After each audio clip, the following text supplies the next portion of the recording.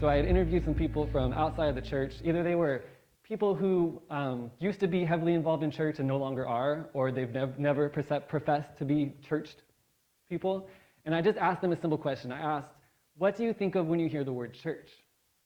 And the answers that I got were things like hypocrisy, racism, sexism, exclusion, homophobia, like all these things. And I wasn't necessarily surprised by some of the answers I got. What surprised me, however, was the degree of hurt that I felt from these people. They came out in their stories through tears and through anger and through frustration. And for people I didn't meet with in person, like long emails. I was expecting like a sentence or two, and I got essays from these people. So as a result, what we did for our series is we went to Acts chapter 2, and we spent 4 weeks just examining why the church was created and what it was actually commissioned to do. And it was great, and those messages are on the YouTube page. Oh, I forgot about my mask. Thank you. My wife is back there like, take your mask off, because last time I forgot. So thank you so much. Would have forgot again. So you can find those messages on the YouTube page or on our website, on our podcasts. And I think they were really good and helpful. But I also think that as long as the church is in existence, and especially for as long as people are being hurt by the church at large, that this idea of pressing deeper, maybe even uncomfortably so, into what the church is supposed to be is something that we have to keep examining, like over and over and over again, lest we lose sight of it. This is why we're going to spend some time in this new series that we have creatively titled, What the Heck is the Church 2.0?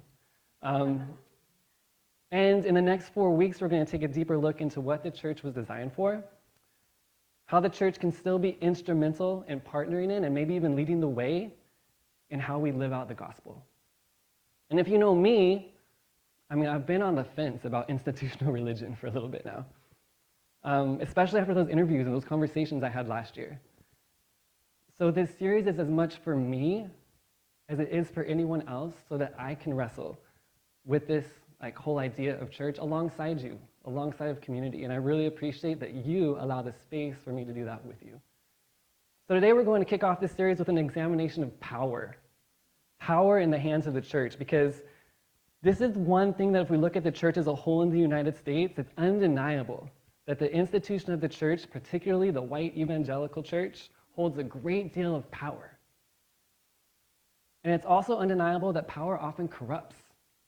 The abuse or misuse of power in the context of church that sometimes is excused or sometimes it's shoved under the rug or shoved aside because it's used to protect the institution or protect its leaders or its political aspirations, even at the expense of those who may have suffered trauma in its wake.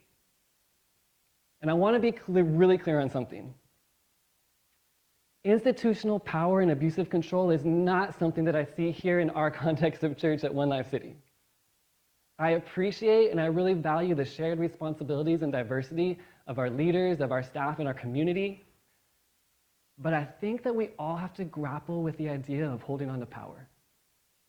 Whether we're in formal leadership or not, because of the ways that we deal with power or hold on to power or let go of power, those things matter. Humans have always been obsessed with power. Think about history class when you were in school. Some of you are still in school, but think about the history class and all the empires and civilizations we learned about. What were the two things that those empires were always after? It was always wealth and power, right? Always. And this goes back to the beginning of humanity as we find out about it through Torah. The Hebrew people in Genesis story of creation, what was the downfall of humanity? It was that humans couldn't resist the allure of power. We want to make the decisions about what's good and evil.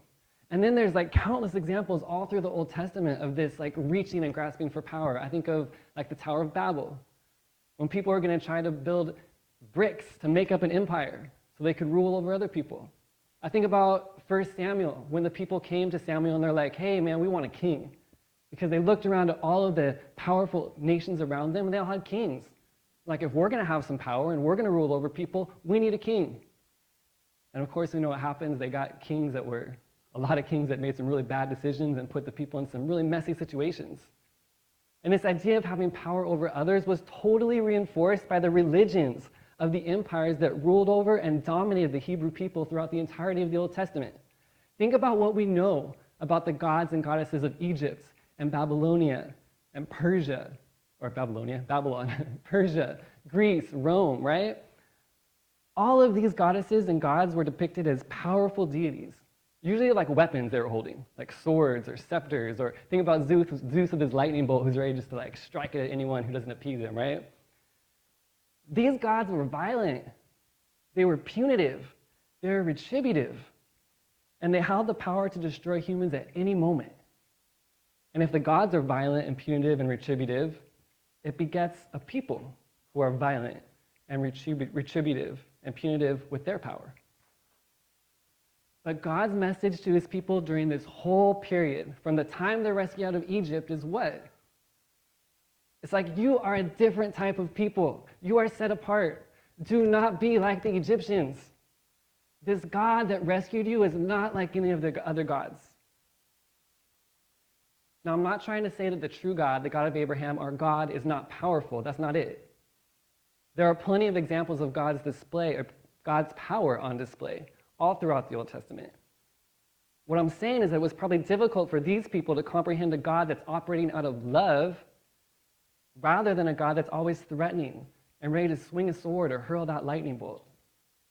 And it's precisely why God tells the people through Moses in Exodus 20, do not make an idol. Do not carve an image of me. And why not? Why not carve an image? Because they will surely carve an image of a God that will not accurately depict this God. God didn't want the people to make him out to be like all the other gods because he wasn't like all the other gods. It's kind of funny in my mind. It must have created some awkward situations for like Hebrew exiles in Babylon or something. Like imagine walking down a Babylonian road with your Babylonian buddy, and you're passing by all these temples, and all the temples of all these different gods and goddesses, and they all have like images or idols of the gods. And he's like, hey man, how many gods do you have? He's like, just one. Like, really? Just one? Like, yeah, just one God. What does he look like? I don't know. Like, it must have like felt kind of inferior, right? Because when Solomon dedicates the temple in 1 Kings chapter 8, and he addresses the people in that speech, he says that Yahweh dwells in thick darkness. And a lot of scholars have dealt with that in a lot of different ways, but I really think that he's just saying, you're not going to find an image of God in here, in this temple.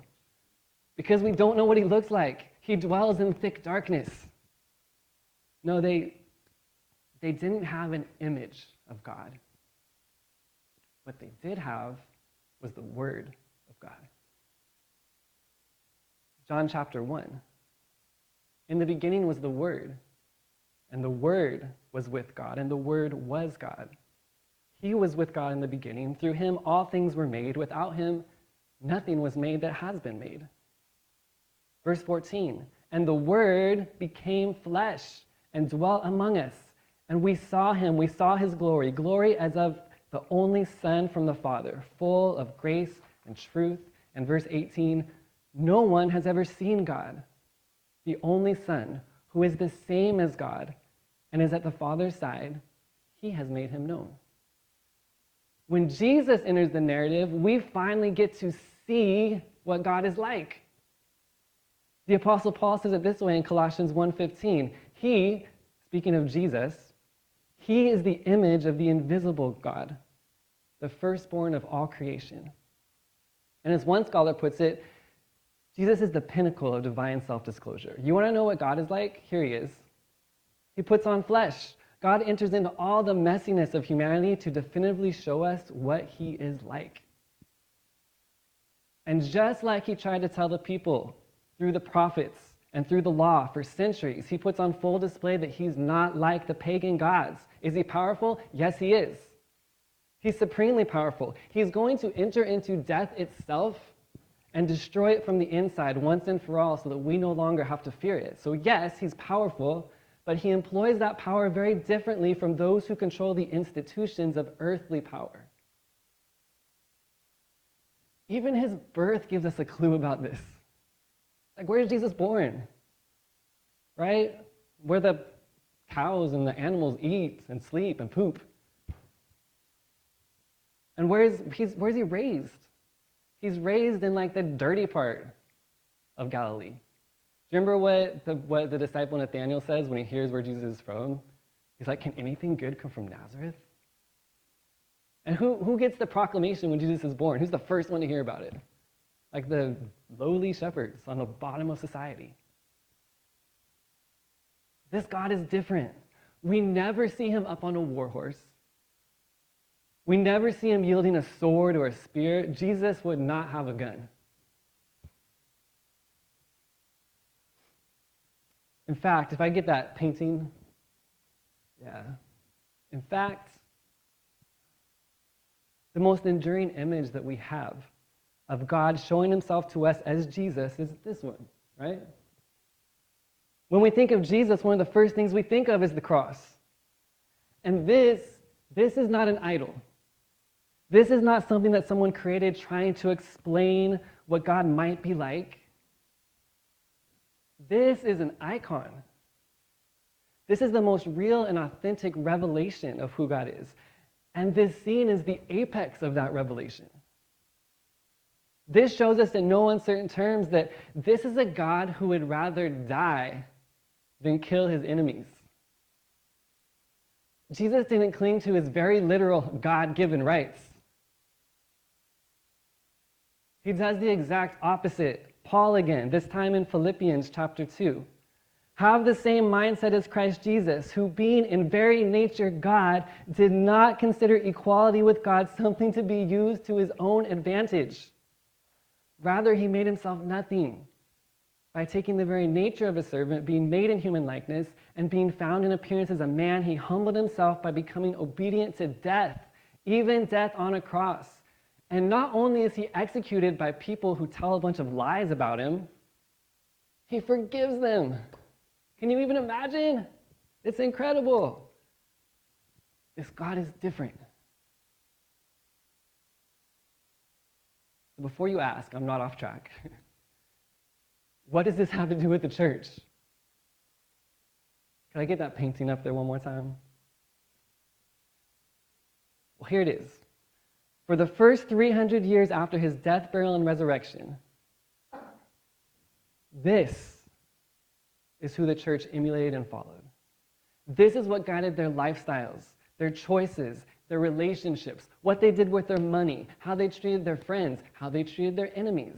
It was this. For the first 300 years, the church's model of discipleship was the crucified Jesus. Paul centers his mission on it. He tells the Corinthians, "For I decided to know nothing among you except Jesus Christ and him crucified."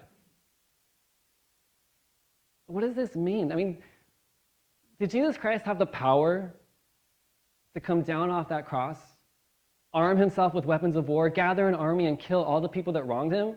Yes. I mean, do we not believe that Jesus is God incarnate? Yes. He possessed that kind of power, yet he chooses this. He chooses this because self-sacrificial and self-emptying love that's displayed on the cross is the very nature of God. It's God's character. And it's actually paradoxically powerful, isn't it? I mean, when I look at this painting, it does something to me. On the surface, it's the rendering of a gruesome and sinister act that represents the worst in humanity. And it could certainly portray Jesus as weak and stripped of his power. Yet, Jesus on the cross is ironically and beautifully powerful. Now, if Jesus had broken free of his torturers and executioners, and the enduring picture we have is him maybe taking that spear from that Roman soldier and putting it through his enemy's body, and then Jesus enacts revenge on all those who sin against him, I guess we might have feelings of like vindication. Like, good, they got what they deserved. There's no beauty in that.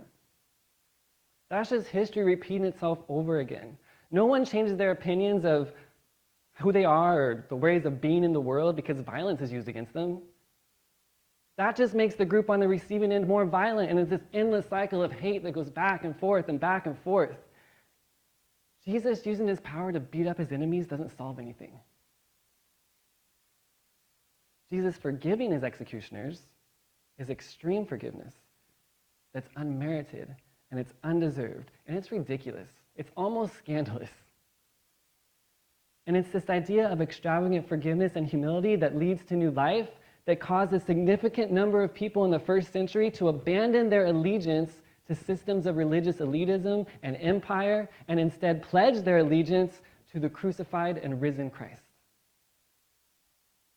For the first 300 years of the church's existence, Christians did not misuse or abuse power because they didn't have any. Now, that's not to dismiss the power of the Holy Spirit, which is foundational to our faith as Christ followers, but as it relates to a showing of strength in our world around them, be it militarily, politically, financially, they were on the fringes and in the margins. And though they found themselves on the underside of imperial power, they trusted in the kingdom that Jesus had come to establish. The teachings of Jesus told them that even if they had nothing, they still held immense value. The Sermon on the Mount was their playbook. They relied on each other because they had to. They weren't going to go and physically fight to gain power because the way of Jesus is peace.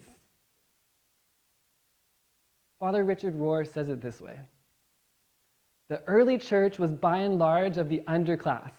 It identified with the poor and the oppressed, and the church itself was still being oppressed and persecuted. The early church read and understood its history from the catacombs, literally from underground. Such a position will always give us a different perspective than that found in palaces. Apparently, it's much easier for people to see the humanity and imago Dei in those who are on the margins of society when they are the ones on the margins. It's much more difficult to recognize the inherent value of all humans, especially the poor and the oppressed, or the outsiders, when we are in the position of power, in positions to overlook those who seemingly have nothing to offer us. In the year 312, the Roman Emperor Constantine, I think we have a picture of Constantine, maybe, there he is. He said that he had a vision before a big military campaign. And in that vision, he was told to have the word Christ, or Christos in the Greek, painted on the shield of every soldier. And the voice in this alleged vision told him, "By this sign shall you conquer." Author Gregory Boyd summarizes what happens next. Constantine obeyed the vision and won the battle. The magic apparently worked. And so Constantine and his administration dedicated themselves to the Christians' God. Constantine legalized Christianity in 313, and because of its association with him, the religion immediately exploded in popularity.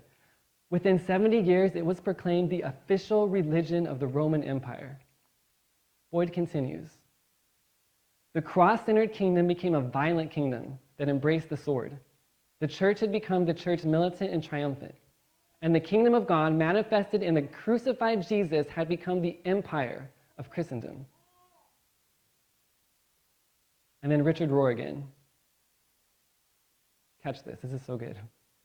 I'm sure Constantine thought he was doing Christians a favor when he ended official persecution and made Christianity the established religion of the empire. Yet it might be the single most unfortunate thing that happened to Christianity. Once we moved from the margins of society to the center, we developed a new film over our eyes. After that, we couldn't read anything that showed Jesus in confrontation with the establishment because we were the establishment, and usually egregiously so. Clear teachings on issues of greed, powerlessness, nonviolence, non-control, and simplicity were moved to the sidelines, if not actually countermanded. In our time, we have to find a way to disestablish ourselves, to identify with our powerlessness instead of our power, our dependence instead of our independence, our communion instead of our individualism. Unless we understand that, the Sermon on the Mount isn't going to make any sense. Which is why it makes perfect sense that there have been so many disturbing acts committed in the name of the church. From the Crusades, to the Inquisition, to colonization, to slavery, to segregation, to megachurch scandals, to the SBC abuse cover-ups, and even to a violent insurrection that gave us images like these. When the establishment or the institution or the brand or the political party are given more attention, a higher priority than the Sermon on the Mount, then the church is in trouble. And I know I've referenced the Sermon on the Mount a few times, Matthew chapter 5, 6, and 7. If you haven't read it in a while, that's your homework this week, because the contrast is clear. And I think this leads us back to exactly the question we're trying to answer in this series. What is the church? It's been so convoluted and misused that we need to step back and sort of reboot. The church is not an institution for political gain. It's not a system that pins one group against another. It's not a building.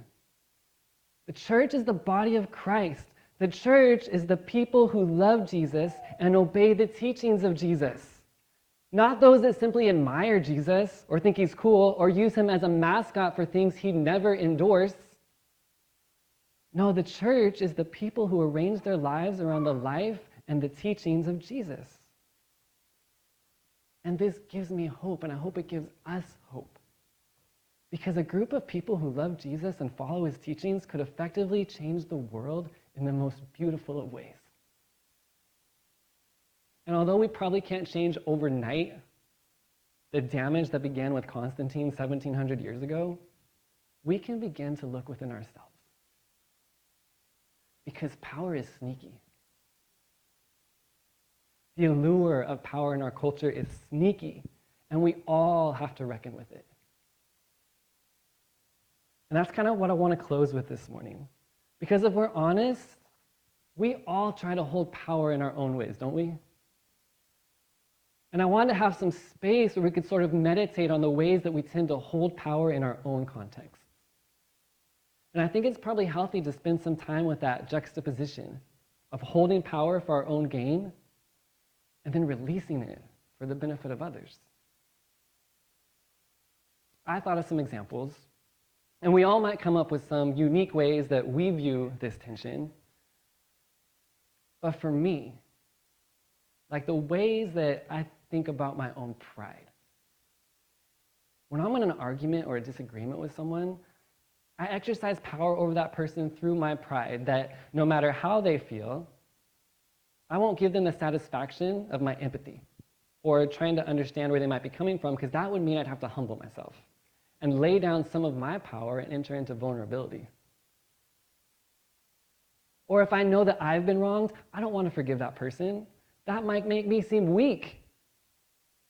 And I don't want anyone to see my weakness, because then I feel stripped of my power.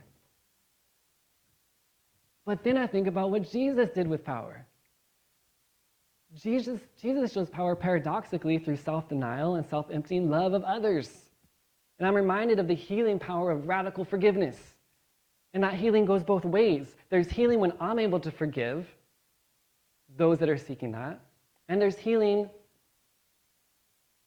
when I forgive. So when I'm forgiven and when I forgive. Both ways. Have you ever noticed that oftentimes when we read about Jesus like healing physical ailments in the Gospels, he also forgives them? Like there's this undeniable connection between forgiveness and healing.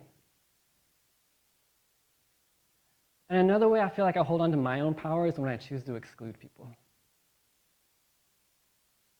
When I embrace that us versus them mentality that permeates our society, I forget that I have a shared humanity with each person that's created in the image of God.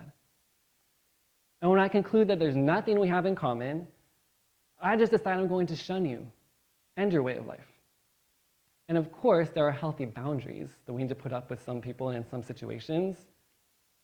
But there's also people who are just misunderstood, who maybe I haven't taken a moment to think about what life might be like in their shoes. And Jesus could have been so exclusive. He could have embraced elitism, because really there was no one better than him. Like he was as good as it gets.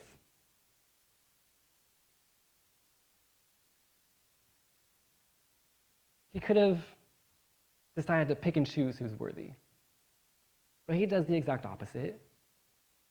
His teachings and his life destroy the us versus them narrative. In fact, the only people that can't be around him are the ones who perpetuate exclusiveness. And it's not because they weren't invited, it's because they could not stand the idea of hanging out with those people. It's our inclusion of others that make us disciples of Jesus. One more way that I hold on to my power is through my ego and my self-absorption. When I ignore those whose power has been suppressed, or when I willfully walk away from a situation where there's oppression and do nothing because I can, or because I'm privileged enough to have it not affect me, that's me holding on to my own power. But Jesus calls me to uphold the power of those who have been suppressed. Not to hold mine at all costs, lest I be uncomfortable. And I do realize this looks different for different people. But for me, personally, as a white, heterosexual Christian man who has inherited an awful lot of privilege, this means that I seek out spaces where I'm able to enter into anti-racist movements towards reconciliation, because I'm part of the group of people who has benefited from racism in our country. So it's my responsibility to help do the work of dismantling it, even though it might be uncomfortable. I need to welcome and include my beautiful LGBTQ brothers and sisters, because I spent most of my life holding power over them by demonizing them. And I examine the power I have to vote in this country. And I simultaneously look at many of my neighbors living on my own street who don't have that right. And I don't make my voting choices solely on what's best for me or my family or my bank account. I think about what might be best for their families, even if it costs me something. And that's not leftist or rightist or conservative or super liberal. That's simply following and obeying the ways of Jesus. You know, it's estimated that there are about 230 to 250 million people in our country who identify as Christian. Imagine what the church could do if Jesus was really its enduring model of discipleship. Imagine what would happen concerning gun violence, white supremacy, the ways that immigrants are treated, voting rights, really the sanctity of life of all humans. What if we could change the world so it looks more like the kingdom of God because of the church, not in spite of it? Isn't that the whole point? Maybe Christianity could be revolutionary again. Maybe it could start with us. Lord, make us instruments of your peace. Where there is hatred, let us sow love. Where there is injury, pardon. Where there is doubt, faith. Where there is despair, hope.